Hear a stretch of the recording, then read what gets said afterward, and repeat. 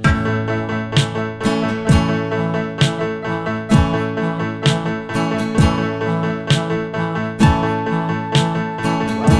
to Restart Radio, a show about technology, but a different one, where we do not focus on new shiny gadgets, but on our relationship with technology and how to best use it and prevent unnecessary waste. My name is Ugo Valauri, and I'm going to be your host for today. And together with two of our Restart volunteers, Ten. Hiya.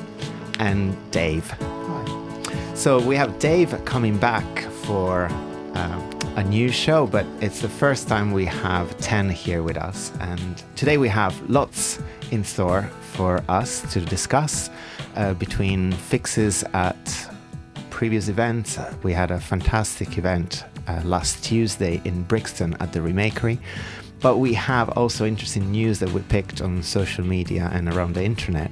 But we wanted to first get started introducing Ten, who's been repairing with us for how long? It's 2 years now, I think. 2 years. So how did you initially get interested in Restart?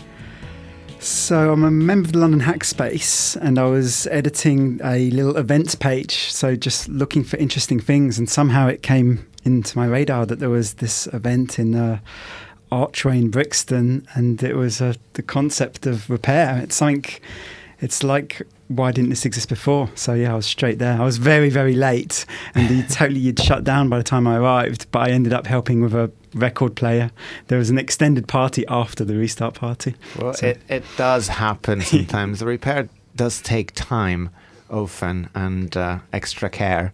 So you became immediately very much into it, and I would say an ambassador for Restart, I guess, connecting some of the communities, not just the repair community and the makers community as well, because I think too often there doesn't seem to be enough of a connection between the two somehow.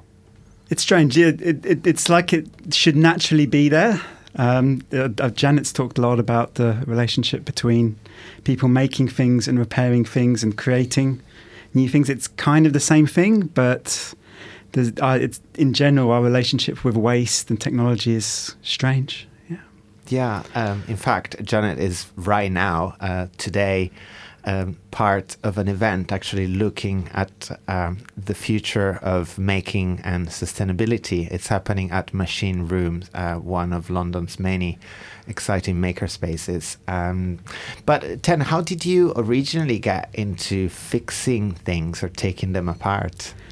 Probably through my father was a prodigious skip diver, and I took taken out. So I've always been taking. There's always been things around to fiddle with and play with, like what I share with Dave, a love of bikes. So there's a mechanical relationship there. And then a very long time ago, I wanted to be a hacker. So that's that's kind of how my relationship with technology started. Right.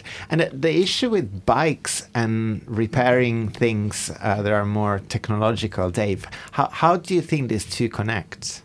Oh, yeah, we were talking about this earlier.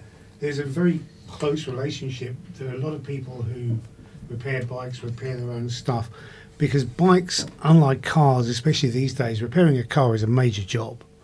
My grandfather used to maintain his own car, and he had all the tools to do it. He could literally strip it down to its component parts and put it back together. These days, of course, there's far too much complexity, emission regulations and so on. So you can't really do that, whereas a bike, of course, is great. You can see everything. It's exposed. So often people who fiddle with bikes fiddle with other things. Yeah. Also, there are plenty of analogies between, for instance, the way that you can upgrade your bike, in the same way that you can upgrade, say, a laptop. We talked about this kind of thing before. So, but can you really upgrade a laptop the same way you would upgrade a bike at this stage? Yes and no. There are things you can do. For instance, one of our fellow repairers, Toshi, very enthusiastic about the idea of upgrading your old laptop by putting a solid-state disk into it. So what is exactly a solid-state disk drive? I don't think all of our listeners would know straight away. Okay. The traditional computer disk drive literally consists of a rotating piece of metal that you record magnetic signals onto. just like a record player in some ways. So it's limited by how fast you can spin that disk. So that's the traditional hard drive in your computer. And apart from being noisy, heat generating, slow and inefficient, they wear out. The new trend is for things called solid state disks, which is a bit of a bad name really, because it's not a disk anymore. It's just a big bank of memory. And it's so dense that it can replace a disk in terms of capacity. So what are the things that it can do much faster than a traditional disk? Well, you know when you switch your computer on and it takes ages to actually start up? Yeah. Usually you can say that will take a quarter of the time, for instance, sometimes even better. I've seen computers boot up in a couple of seconds with a solid-state disk. Right. So, and even if they're very old computers, that still apply? Oh, yeah, very much. The time to start a computer is mostly the time to read all of the operating system and all the other stuff it needs off of the disk, off the hard drive. So if you replace that with something 10 times faster, guess what? It starts up 10 times faster. Similarly, when you're loading programs, looking through big files, doing editing of huge photographs, anything that involves shuffling large amounts of data around will be a lot faster with a solid-state drive. Excellent. Well, in fact, Toshi came up with this idea that you should give your computer a different age after replacing the hard drive. So he claims that if a computer is, say, 6 years old, it's actually only 1 year old, because the processing power hasn't increased in the past years so dramatically compared with the speed of reading the data from new hard drives. So you can actually continue happily using a fairly old computer as long as you increase maybe a bit the memory and change the hard drive. So Ten, I wanted to ask you, what's been your most successful or exciting repair that you've ever done at one of these community restart parties? I think it's the coffee grinder is the legend. It was all the things came together beautifully. Although initially it was a struggle, but I think when you come through adversity, you gain from it. So it was Herne Hill Market. It was an outdoor event. It was an outdoor event, which is kind of strange because your access to tools and the access to electricity is limited. So I was skeptical at first. It was my first outdoor restart event, but it was a beautiful day. We didn't have much room, so I ended up sitting on the floor in the sun, which is quite nice. Which actually also plays an important role in making repair more publicly accessible and more visible. We spoke with Dave in the past about the importance of repair as a performance. And so, being there right where lots of people are in a market is quite key. Yeah, it was nice. So people were just coming past. I'm not sure the person who I ended up really engaging with the person, that's a great thing. One of the things we struggle with it. Sometimes it's a nice challenge. Sometimes it's a struggle. We don't know what people are going to bring. Sometimes we do. Sometimes we can prepare, and that I would say my second favourite repair was a TV. And I managed to do a lot of research, and I learned a lot about TVs, and that was another great repair. But with the coffee grinder, I didn't know what I was going to get on the day. But what was the problem with it? It was not switching on. But when it wasn't consistent, which is one thing that's worse than something that's totally broken is something that's inconsistent. But we'd plug it in. Sometimes it would spin, sometimes it wouldn't. This was a historic coffee grinder back from the 70s. Historic, yeah. It was a vintage and very solidly built, and the brand. Was it on last week's show? You were talking about Miele and Braun. It may have been a Miele or a Braun coffee grinder.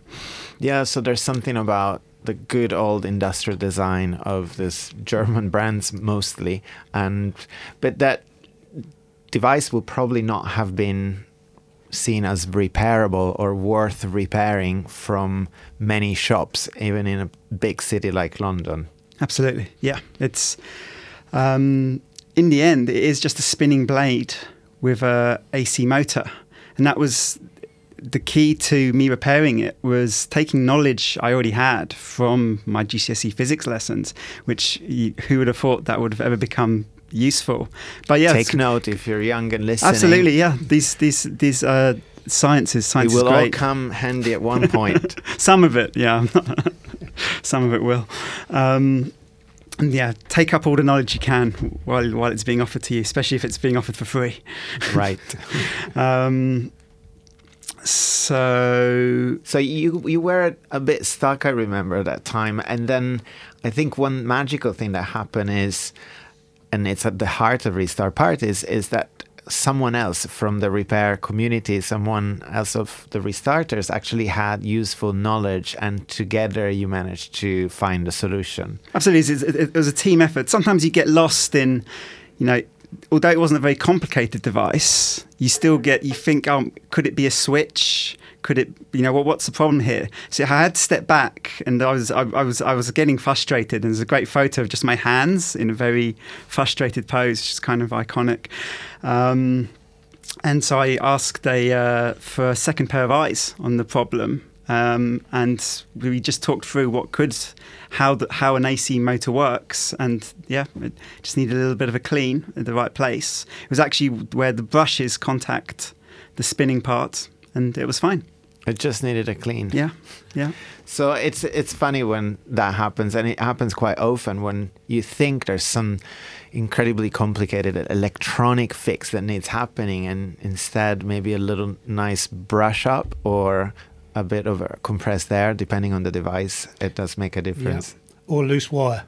The classic one is a loose wire. I've had several vacuum cleaners that people say, oh yeah, well it works sometimes. And the clue is that generally they move it around and it starts working. And at that point, that actually there's a break in the mains cable.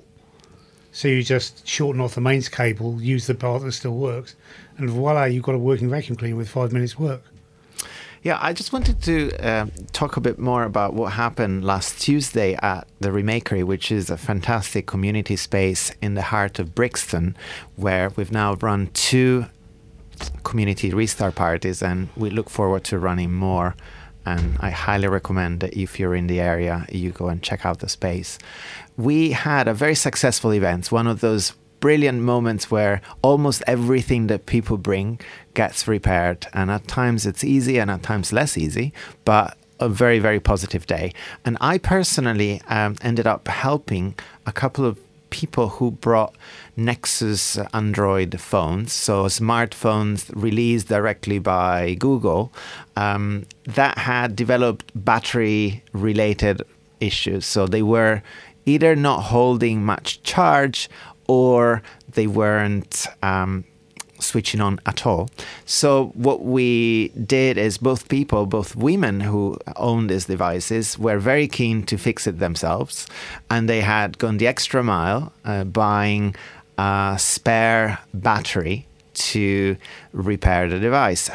And one case struck me particularly because this woman, Paula, actually had gone to a shop looking for advice because this phone wouldn't switch on all of a sudden.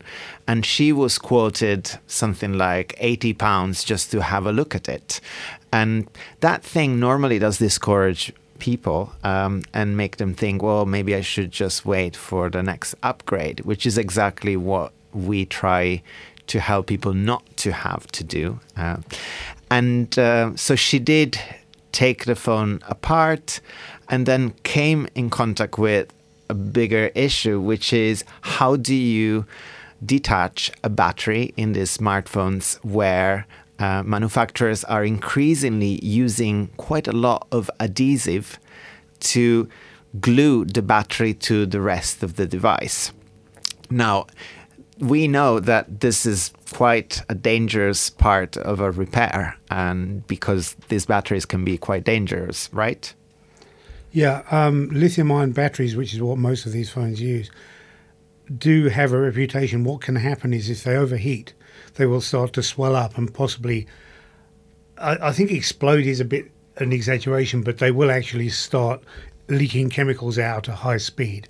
So be careful with that. Don't start stabbing it with a knife or whatever. Well, there is a second issue, which is when you find a battery that actually is glued to a device, you have to put some pressure in order to detach it from the device. And if you ever were to try this at home, you should never use something that could punctuate the battery. So you should always just act very carefully with a plastic. They call them spudgers. Anyway, something that would progressively put pressure but never forcefully on the battery. Because if you do puncture the battery, it will actually go on fire. And we've all seen videos of this, very instructive videos on the internet. Do never try this at home. It could be lethal. And this is the type of fires that cannot be extinguished with water, by the way. So it's really dangerous. But basically, the question that I had is, why is it the manufacturers add a layer of adhesive to these batteries? Okay, I would think, since it's not necessary, because the case obviously will hold the battery inside, it only needs a very small dab of adhesive to actually hold the battery still for the life of the phone. I suspect it's purely laziness. They just put some certain measured amount of adhesive in there. It's probably the same adhesive they used to hold the screens on, for instance. It'll be a fairly standard solvent-based adhesive, which in itself will be... I think only a product designer will tell us. We need a guest product designer on the show. Do we have an engineer in the house who might? Well, yesterday I repaired my own phone screen, and the YouTube video I watched said that a lot of phone manufacturers now apply adhesive to waterproof phones. The Sony that you've got there is a case in point, actually. Anyway, well, the fact that it is applied is understandable, maybe while the manufacturing takes place, so that if robots are moving it around, it doesn't move any further. But it still begs the question, if you're using so much of it, you're making it very hard, even for someone professional, to swap the battery. And lots of people have been saying, well, we should get used to this because ultimately it's not really that relevant, given that on batteries do last quite much longer than they used to, and we should not have to swap them for a new battery during the life cycle of a phone, which we know is just not true. In fact, both cases we saw last Tuesday, the battery was the problem that was preventing the two participants to use their phone again. And in one case, the battery, once it got swapped, the phone worked straight away again. And so a phone that was declined, that had a repair declined, became a usable phone again. The second phone had a battery. The new battery was actually faulty, so that actually brings out new issues around how you procure valid spare parts for your device. But anyway, it is an issue that lots of people should be thinking about when their phone starts performing a bit less. How old were those phones? In one case, it was 2.5 years, and in the other case, was not even 2 years old. So these were phones that are completely fine, still supported software-wise completely, and people might start thinking, okay, well, maybe I should just upgrade if the battery is failing on me, or as in one case, it wasn't holding barely even any charge on it. So we are at the Restart radio show on Resonance 104.4 FM, and today we are with Dave and Ten. And I wanted to ask Ten about the repair that he was working on during Remakery. So there were two. There was a Fairphone, which is interesting because we'd recently done some Fairphone events with the newest model, but I helped someone. I barely even helped. It's great when people come along and they're really keen. So a chap came along. He had a very small crack. Personally, I would have considered that crack to be purely cosmetic, and I might have just put a screen protector on it to hold it. But he'd made the choice that he wanted to have a nice shiny phone. That's an interesting point. Sometimes repair is not even necessary, and so there are workarounds that might be more convenient and more environmentally friendly than chucking away a part or a whole screen assembly as a result of a tiny crack. But how do we ensure that it is safe for us to use, that we might not really get cut? I think a lot of this glass is it's shatterproof, so you don't really get shards of it. I'm not sure if you can. I've seen phones that are really cracked up, and it stops you seeing the screen. But I've yet to see a phone where if you slide your finger across it, you could get cut. Is that a thing? I have seen someone with a cut here. So oh wow! That really needs to be prevented. Yeah. So, Ten, you're suggesting that if you apply screen protector, that should be fine. So which is just it's a film you get it quite often on a new phone, but you can buy them in phone shops. And I'm not sure if you'd be able to get one for a Fairphone, because it's one of they do exist. I've seen them on eBay. Yeah, you can find them for all kinds of devices. So moving on, actually, we should talk about some of the best stories that came from social media this week. And one story that gained quite a lot of traction was around a certain app draining phones, specifically iPhone batteries, quite a lot. Dave, what was this about? Okay, well, I'll name and shame here. Facebook. Apparently, I don't own an iPhone, so I can't say, but apparently the Facebook app on iOS was actually draining the battery even when it wasn't being used. So you'd switch it off completely, switch off all the updates, it would still eat through your battery. So you need to recharge your phone several times a day. That's quite a lot. Yeah, and this is nothing to do with the phone. I'm sure people were blaming the phone as well because, of course, your phone battery starts discharging. Obviously, it must be something wrong with the phone. Actually, it's this one piece of software which was continually waking up, deciding it had nothing to do and going back to sleep again all the time, even when it didn't need to. Okay? And that's just enough to continue to drain the battery. But now Facebook clearly is such a big deal of an app. That's one of the top 10 apps in some markets, is the number one app that most smartphone users have. But imagine how many other apps are probably doing something similar. Oh, yes. And people start thinking, well, maybe I need a new smartphone as a result of what is essentially lazy software development. Correct. Yeah. And we see that was the case because just 2 or 3 days ago, Facebook actually released a software update quietly without really mentioning anything in the release notes. But then one of their lead developers actually went on his Facebook profile and announcing that a certain problem had been fixed. But without saying exactly what that problem was, I'm presuming. Well, it explained a bit more in detail, but made sure that it wasn't in the official release notes.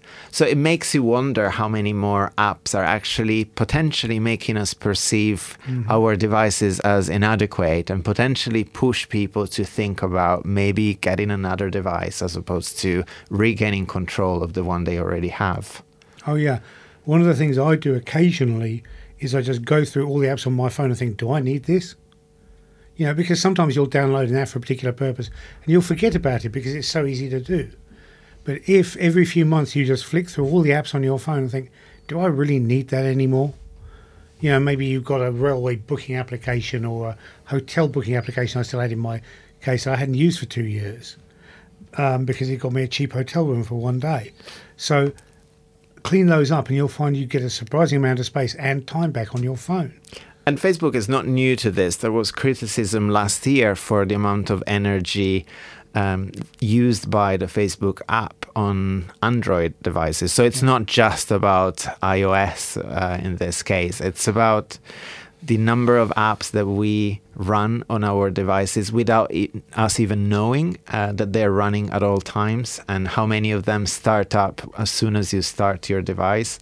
So at times, actually completely resetting your phone and starting afresh might actually provide you with unexpected gains in battery life.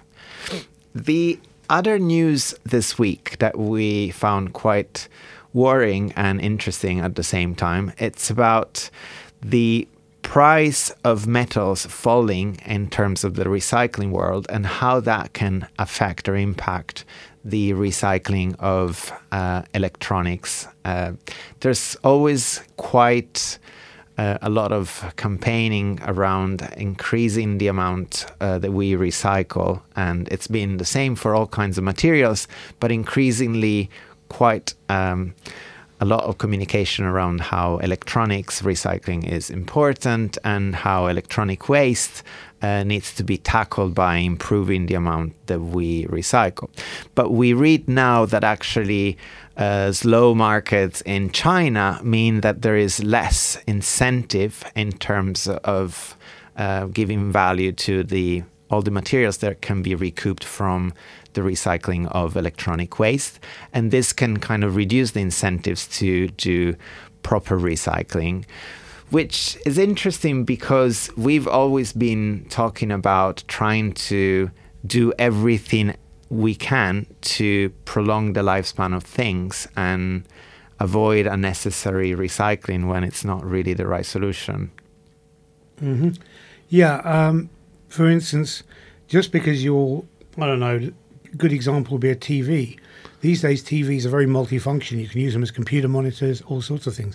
So maybe if the receiver part of your TV fails, you can still plug your computer into it, right? And finally, when you can't do anything else with it, why not turn it into a piece of art? Hang it on your wall as the example of a classic, if it's old enough to be a classic. Otherwise, just say, well, that was my favourite phone. And do something with it. You don't have to recycle it necessarily. And of course, if you are going to recycle it, make sure you do it properly. Yeah. And also at times, recycling might not be needed if you can take some parts and resell the parts that still function on another platform. We see all kinds of spare parts available on eBay that come from people taking apart a functioning screen when the rest of the device has gone, for example. Yep. So we're getting close to the end of today's show. We don't have any restart parties happening this weekend here in London, but there is a group, the Restarters in Leicester, that are actually holding a green festival of making and mending, which will be taking place at Friends Meeting House in Leicester. So anyone interested in joining a festival of repair should head up north this week. We are Restart Radio Show. It's been a pleasure being with you all. You can find out more about the Restart Project and our upcoming events on our website, www.therestartproject.org, or on Facebook, Restart Project, and Twitter @Restart Project. Talk to you next week. Thanks.